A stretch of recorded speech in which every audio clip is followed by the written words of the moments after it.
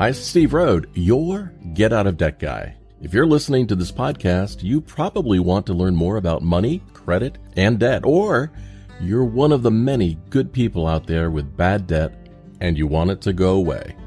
But stick with me. Together we can make that happen. Either way, I'm here for you, and I believe a better and more financially successful future is ahead. It can be within your grasp. I'd like to ask you for a favor.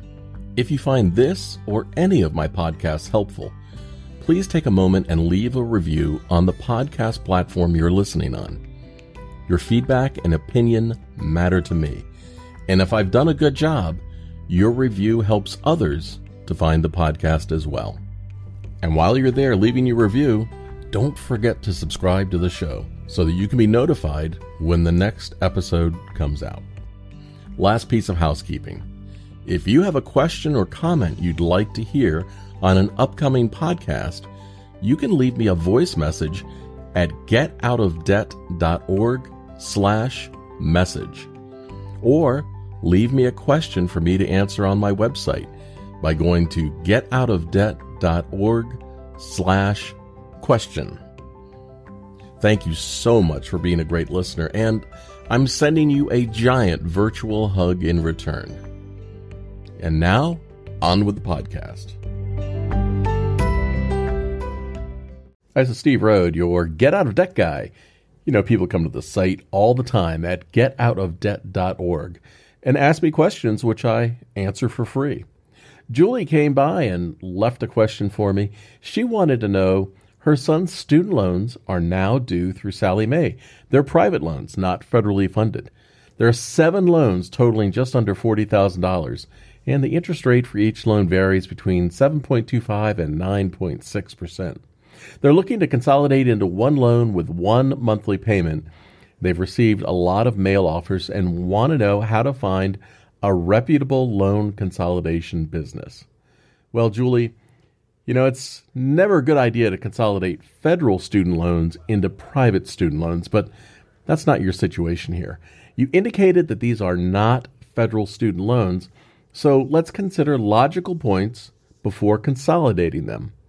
Many companies out there want your private student loan consolidation business because they can make a lot of money off of it. Selecting the best company for you should come down to research and math. There's no shortage of companies that want your business. Here are the most important points to pay attention to. Number 1 is interest rates. You need to know what the actual interest rate will be before you can make any decision. Teaser rates or promotional rates are a gimmick. Find out the interest rate that will be charged over the majority of the loan and avoid adjustable rate loans. Especially as we head in towards higher interest rates and inflation, the cost will just go up and up and up. Number 2, you want to look at the length of the loan. A low monthly payment can be manufactured by extending the length of the loan. So if you're shopping by monthly payment alone, you can wind up paying a significant amount of interest. Look for a length of loan that is tolerable. When comparing the cost of different offers, make sure the loan length is the same. Don't compare a payment of a 5-year loan to a 10-year loan. You can make a loan look cheaper and lower the monthly payment just by extending the loan out. And that can fool you and trap you into paying a lot more interest than you really want to. Number 3, look for any special features. Ask the lender if there are any special features available if you become disabled or unable to make the payment. Private loans often do not offer any disability forgiveness or payment holidays, so know what you're getting yourself into before you sign on the line. And number 4, look for hidden fees. Does the loan offer contain any hidden fees that will increase your cost of borrowing? A private loan is really not special.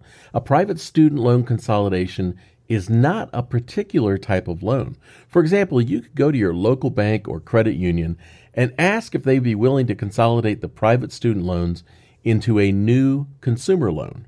With this strategy, you're approved for a loan that will cover the cost of all open private student loans and then use a portion of that approved loan to pay off the individual student loans.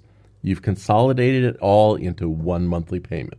And it may be cheaper and at a lower cost, because don't forget, the offers arriving in your mailbox are marketing messages generated by data that indicates you have private student loans. These are sales messages and not necessarily smart offers for consolidation. If a company is sending out mass mailings advertising their loan business, they may be more expensive than your local lender. So check around, be smart, and this is Steve Rode, your Get Out of Debt guy. Visit me at getoutofdebt.org.